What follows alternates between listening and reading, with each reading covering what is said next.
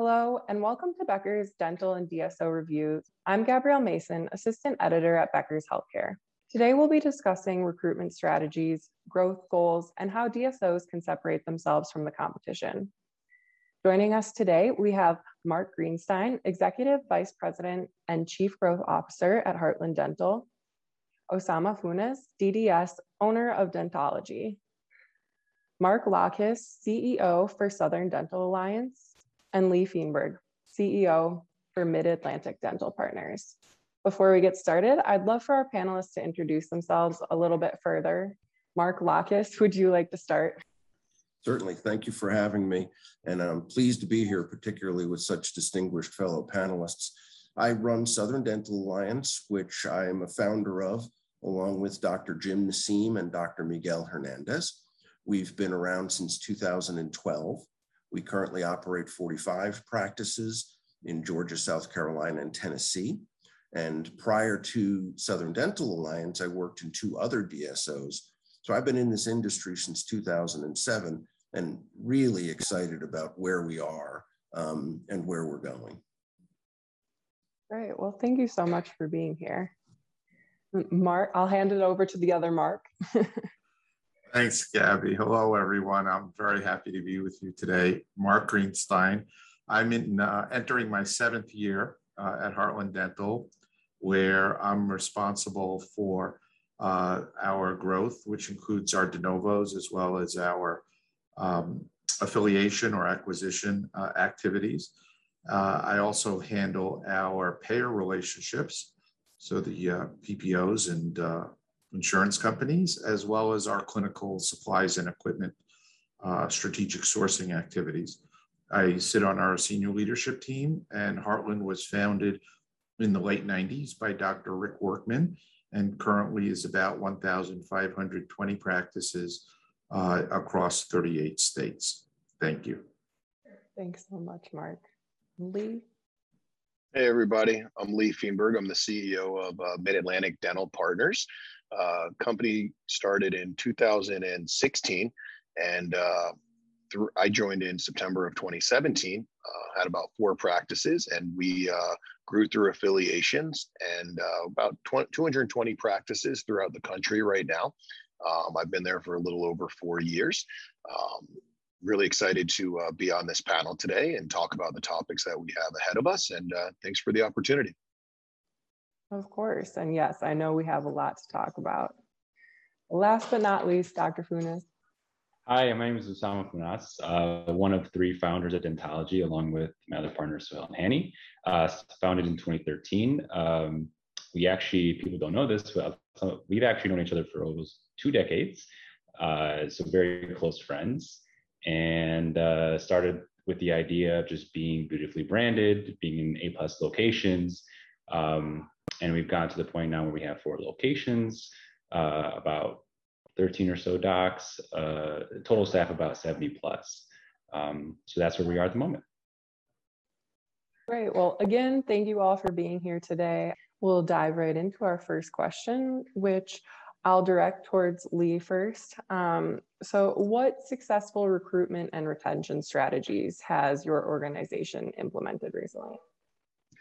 Yeah, it's probably the hot topic of the conversation today for us and for everybody, you know, in any other industry, is really talent acquisition. And, you know, I've always believed in find the best people that you can, train the heck out of them and never let them go. And that was put to the test during the pandemic, as you've seen with us and with everybody else. People stayed home. And some of them stayed home and never came back, and some of them went home. And I think the gig economy has impacted things, where people have found that they're able to, you know, drive for Uber or Uber Eats or DoorDash or stuff like that, and they can make money in the way that they want to make money for their quality of life and to spend time with their family.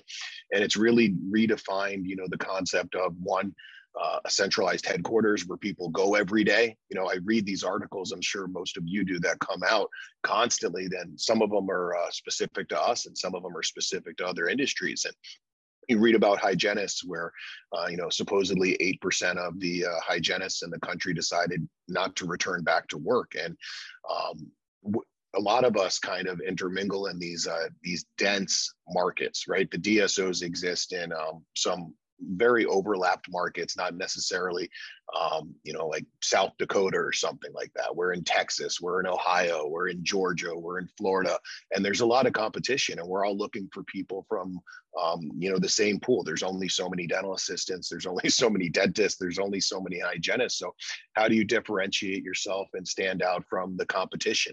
And for me, coming from working in an office and knowing what I liked and didn't like about working for larger organizations, actually sitting at the front desk myself, it's always been, it starts with, and it's always been about, and it'll always be about the people. How you treat people when times are good or when times are bad really is demonstrative of the kind of organization that you are. So when this all started, we didn't have the most control over what was happening. People were afraid. There was a lot of panic.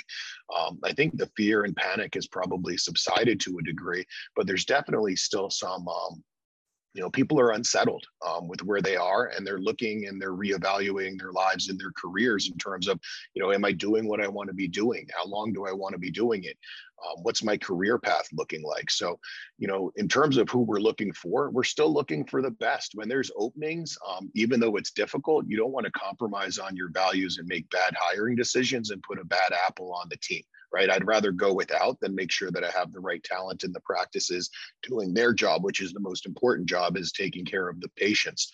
So we're still trying to attract the best talent that we possibly can, augmenting benefits, schedules, things of that nature that everybody here is probably doing, but really focused our L&D department more than ever on developing that career path for them. So, if you're a dental assistant or a patient experience coordinator or an operations leader, and you'd like to be a vice president of operations or whatever position you might have, showing them that career path, what they have to do to get there, how long it's going to be to get there. So they know, hey, I'm not just here for a job, but this is a career, and it's not just going to be this way for, indefinitely, that I have opportunities to advance in terms of responsibility, advance financially, and really make sure that they feel like they're a part of something. And that's difficult. And the larger that you get and the less people you can actually touch, it's more and more difficult.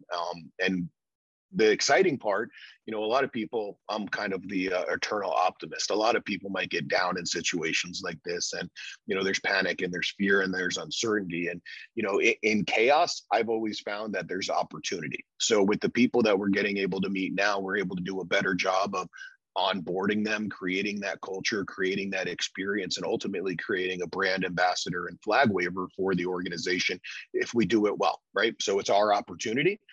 With great power comes great responsibility for all of my Marvel fans out there. And that's kind of how I view it, by having the responsibility of getting in front of the people that are joining our organization now, making sure that we're not letting them down and we're creating something they want to be a part of in the long run. Because at the end of the day, they're going to be doing dentistry for us. They're going to be doing dentistry for anybody else on this panel. There's not a lot of variation in terms of what you're going to be doing in your day-to-day, but there can be a lot of differentiation in terms of the experience that you have with the people that you work in and the environment that you're in.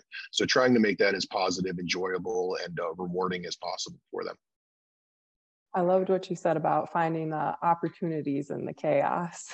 I think that's great. Dr. Funas, I'm curious what your organization is seeing since you have on a smaller scale. Have you had the same things be successful? What have you seen?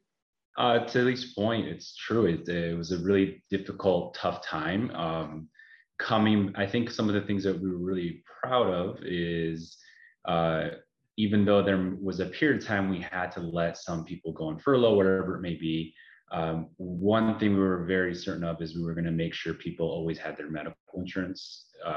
So throughout the whole process, regardless if we furloughed or not, they maintained it for the next whatever, how long it was. So I think showing that allows you to have some level of retention with your existing team, because they're like, hey, this team actually believes in us more than just that we're here just to do that. In terms of other things that have dramatically evolved or changed, I would say we started really trying to look for people with a knack for certain personality types. So we have 3 Ps in our organization. It's positivity, professionalism, and personality. And of those, we started noticing that, hey, even if you don't have a dental background, let's focus on these elements first. And because of that, we were able to really kind of hone in on people who truly would buy into our vision quicker. And then from there, just became more of a matter of improving our training protocols, which is, as the other panelists know, it's a work in progress as you continue growing. I can't even imagine the guys who have over a few hundred locations, how that process kind of goes in itself. But at this time, I think the biggest shift was going towards people who worked in retail, not necessarily dental, and then getting them up to speed and understanding what just happens to be a little different about dentistry. Because ultimately, we're in the business of people, and regardless of the industry that you're in, it's how do you treat people with a certain level of respect, but also how do you go above and beyond for customer service. So that's where we're at now. Right. So it's still finding people in the service industry, maybe don't have a dental background necessarily, but the 3 Ps, I like that as well. Mm-hmm. Mark, I'm curious, at Southern, do you have any evolving initiatives, any thing in the works for recruitment, retention strategies? Yeah, the environment's incredibly competitive, particularly in our metro environments. Some of the things we're doing differently are, first, we're very proud of our retention, particularly with our providers, that the doctor-centric model, the degree of autonomy that we offer, we have very solid retention on the doctor end.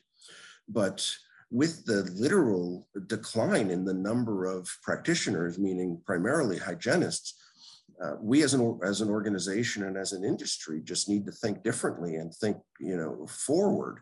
Things like, how do you use artificial intelligence to make ourselves more efficient? I don't know yet, but it's coming. And several of us are heading to the ADSO tomorrow, where we're going to start seeing some of that. But it's also different provider models.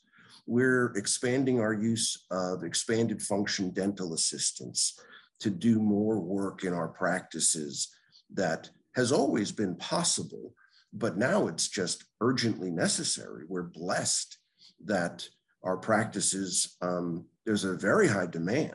So we've got capacity issues and perhaps the same struggles everybody has. The markets are so strong that it's an employee market. Some of it is we just need to react appropriately, be proactive in recognizing that the market is changing. And frankly, if the prices of people are going up, the very first thing we need to do is the commitment to our current employees, despite the fact that it's creates profit pressure. That's not their fault. We need to react, but it is.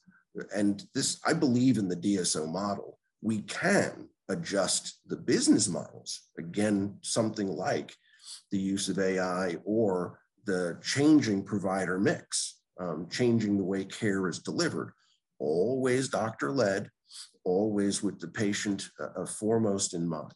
So the key for us is, what can we do differently now?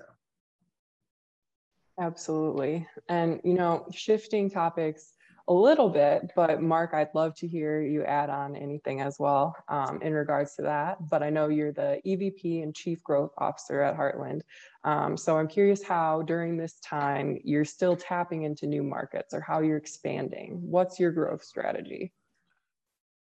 Sure. The only thing I would just build on the recruiting piece, and certainly I think it's system-wide, it's in many industries, so we're all feeling the challenges that are out there, is that great recruiting starts with great retention.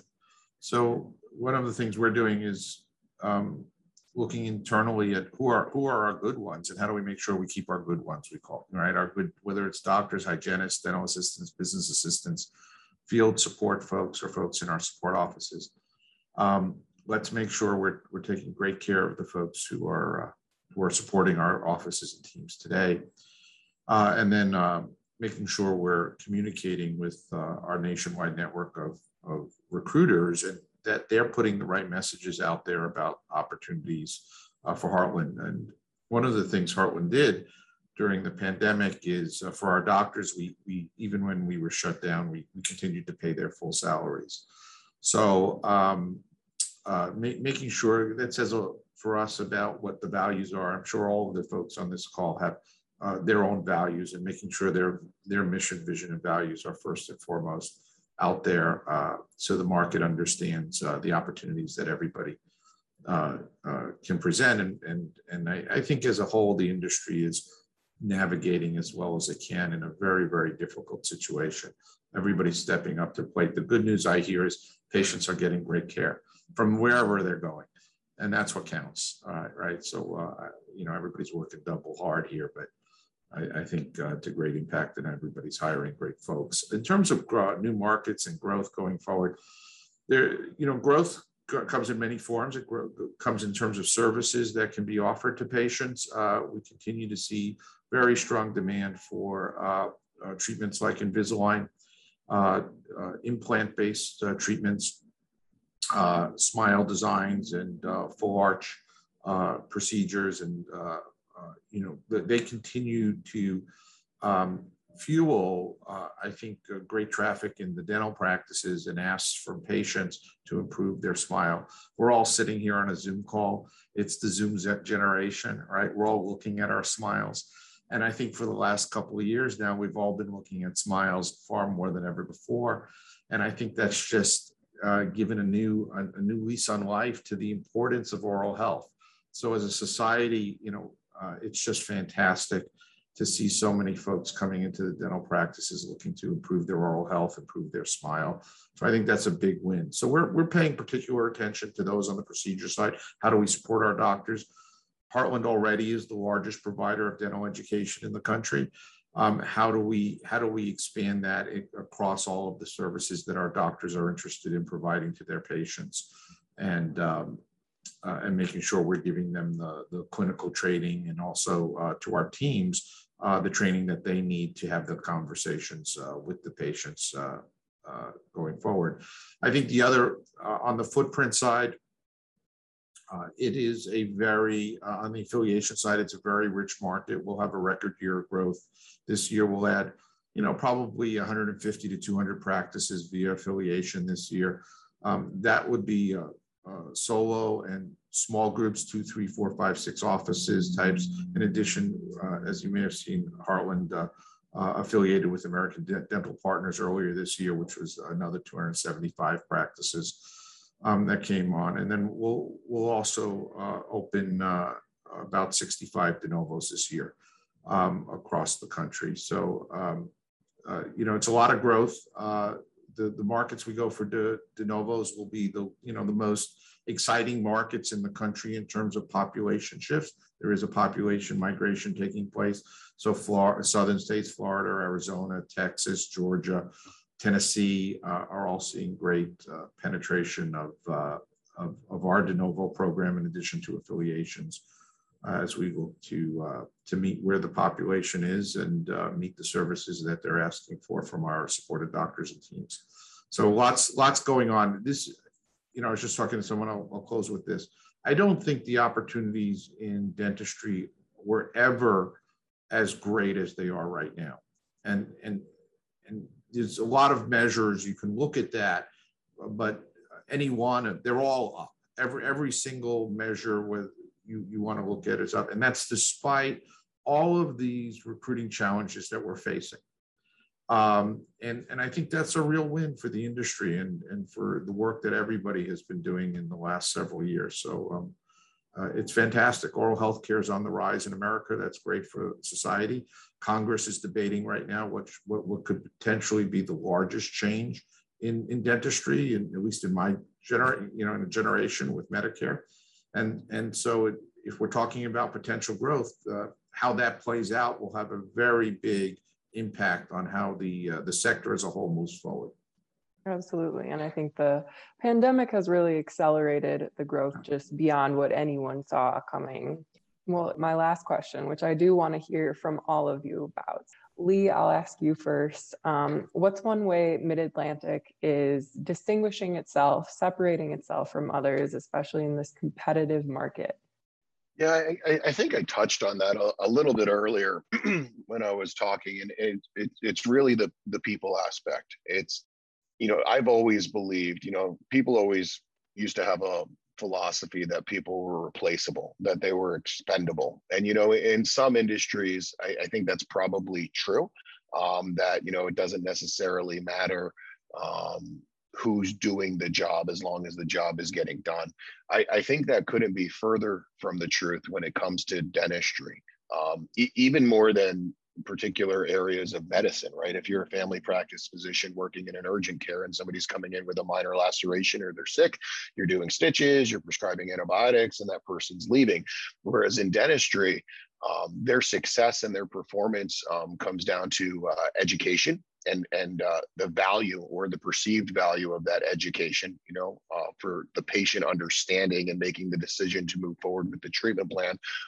And hand skills are very important for the dentist in terms of being, one, the quality of the work that they're able to do, two, the time frame that they're able to do this work in, how they're working with their assistants, and they're impacted by their teams so much. Like, you could have a great dentist and a bad team and not be successful. You could have a great team and a bad dentist, and you're definitely not going to be successful.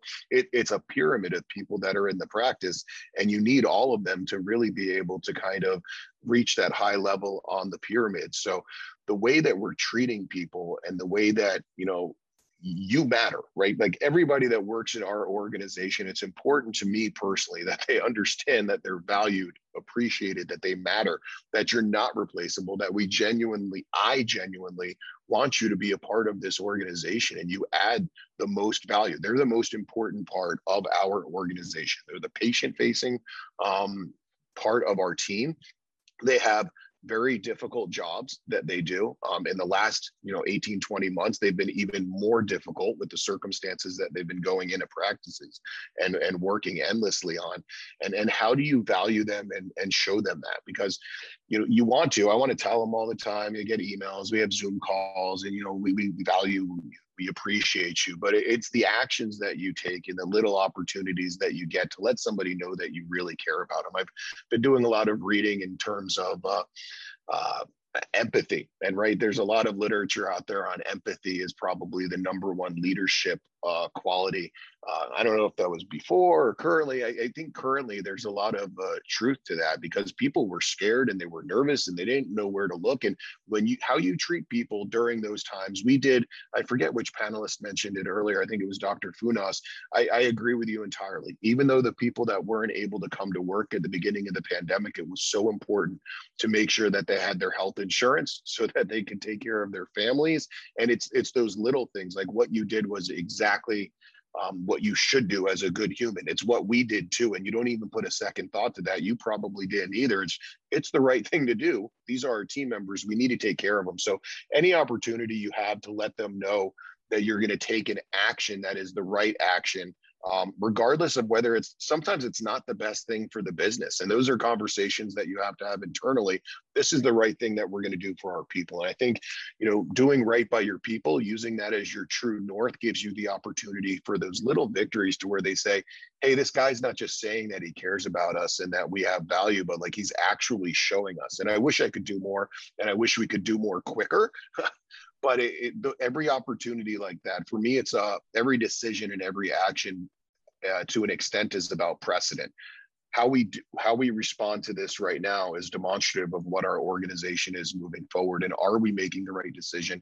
And are we taking the right action? So it's the interactions with them. It's the actions for them.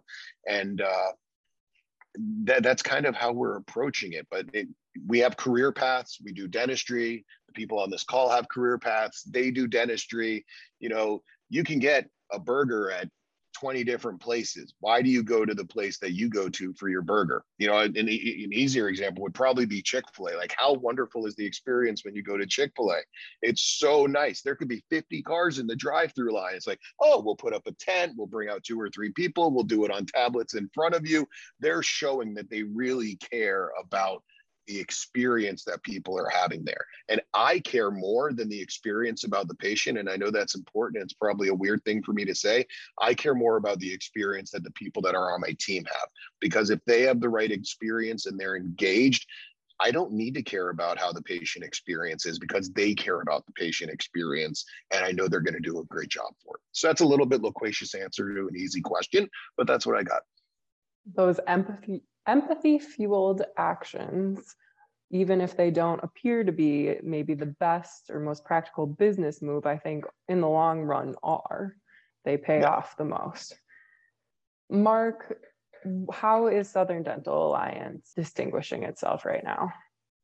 I think as an industry, we're benefiting from all of the work we've all done. It is easier for us to attract and get into conversations with doctors. And that's because we have demonstrated as an industry, we add real value. Then our company was founded and perhaps a leader on the idea that the doctors have a lot of say and autonomy, even within as associates underneath the umbrella of the owners, to the point where when we're speaking to doctors as recruits or as potential affiliation type targets, what we like to say is, I'm not going to give you a list of references. Go out to our website, pick a doctor, and I'll give you the phone number. Call them. Forgive me, we're that good. And that's powerful. And it works. So another thing that we are absolutely doing is leveraging the fact that we've already had several dental board members join our company. And the most recent is a doctor who was on the board for 20 years. And that just gives us some credibility that we must be doing something right if organized, and of course, we're not the only ones. But I think that's a competitive advantage that is easier to show a local doctor, hey, that guy did it. If he did, maybe we're doing something right. Absolutely. Dr. Funas? So in terms of distinguishing ourselves, I would say that from the patient or consumer end, that for us has always been a draw of the retail end of things. So we always are going for familiarity. So what does it feel like when you go to a certain type of retail business? Is it equally felt that way when you walk into the office? From the employee side, I have to agree with Lee and even Mark that it's a lot of it's about the investment in the team. So our culture, in the end of the day, is what drives the patient experience. It's what drives further from patients coming back again. So from that end, how we've done certain things is, obviously you have your events that you can do with your employees, but it really is putting your money where your mouth is. So it's still one of the things that we love doing that makes us a little different sometimes is like a surprise and delight aspect. I will say we did take that idea from Starbucks, and it's essentially just doing random little things like, hey, I noticed that an assistant picked up an extra shift because somebody called off. Here's $50. Thank you so much. Like it's actually literally showing your team, hey, I see you, I appreciate it, and we won't forget it, kind of thing. So those little moments for us really make quite a bit of difference. And as the team has said, this is an ever evolving thing. So hopefully we can all keep kind of sharing these thoughts and ideas with each other so we can continue growing this industry. Because again, as biased as it is, I think this is a great industry to be in. Definitely, and can't go wrong taking advice from Starbucks, probably. And lastly, Mark, how is Heartland distinguishing itself? We're distinguishing ourselves by focusing on our doctors and making sure we stay very close to their needs and their desires as they look to serve their communities, whether it's education that they're looking for, or it's support inside of their practices with various non-clinical operations, or it's help on getting supplies, labs, payer fees in line with what they want. I think all of us here at Heartland are just, very focused in these uncertain times with making the rounds to our doctors and make sure we're listening. We've got our listening hats on. Healthy dose of empathy. There's a lot of, doctors are people too. They're going through all sorts of stuff out there, and their communities are going through all sorts of stuff. I think about the Southeast when there was a spike over the summer. That takes both a physical and an emotional toll. I sometimes think, we call our offices support offices for a reason. That support can be both in terms of doing things, and it can also be just lending a helpful ear and helping doctors and their teams think through what they're going through and how we can best provide them a helping hand. So it's the formula we've used for 25, 30 years now, a little more, and keep focusing on that, those pillars of support and education for our doctors and their teams. Well, thank you all so much for sharing your insight with us today, and thank you to our audience for tuning in today. And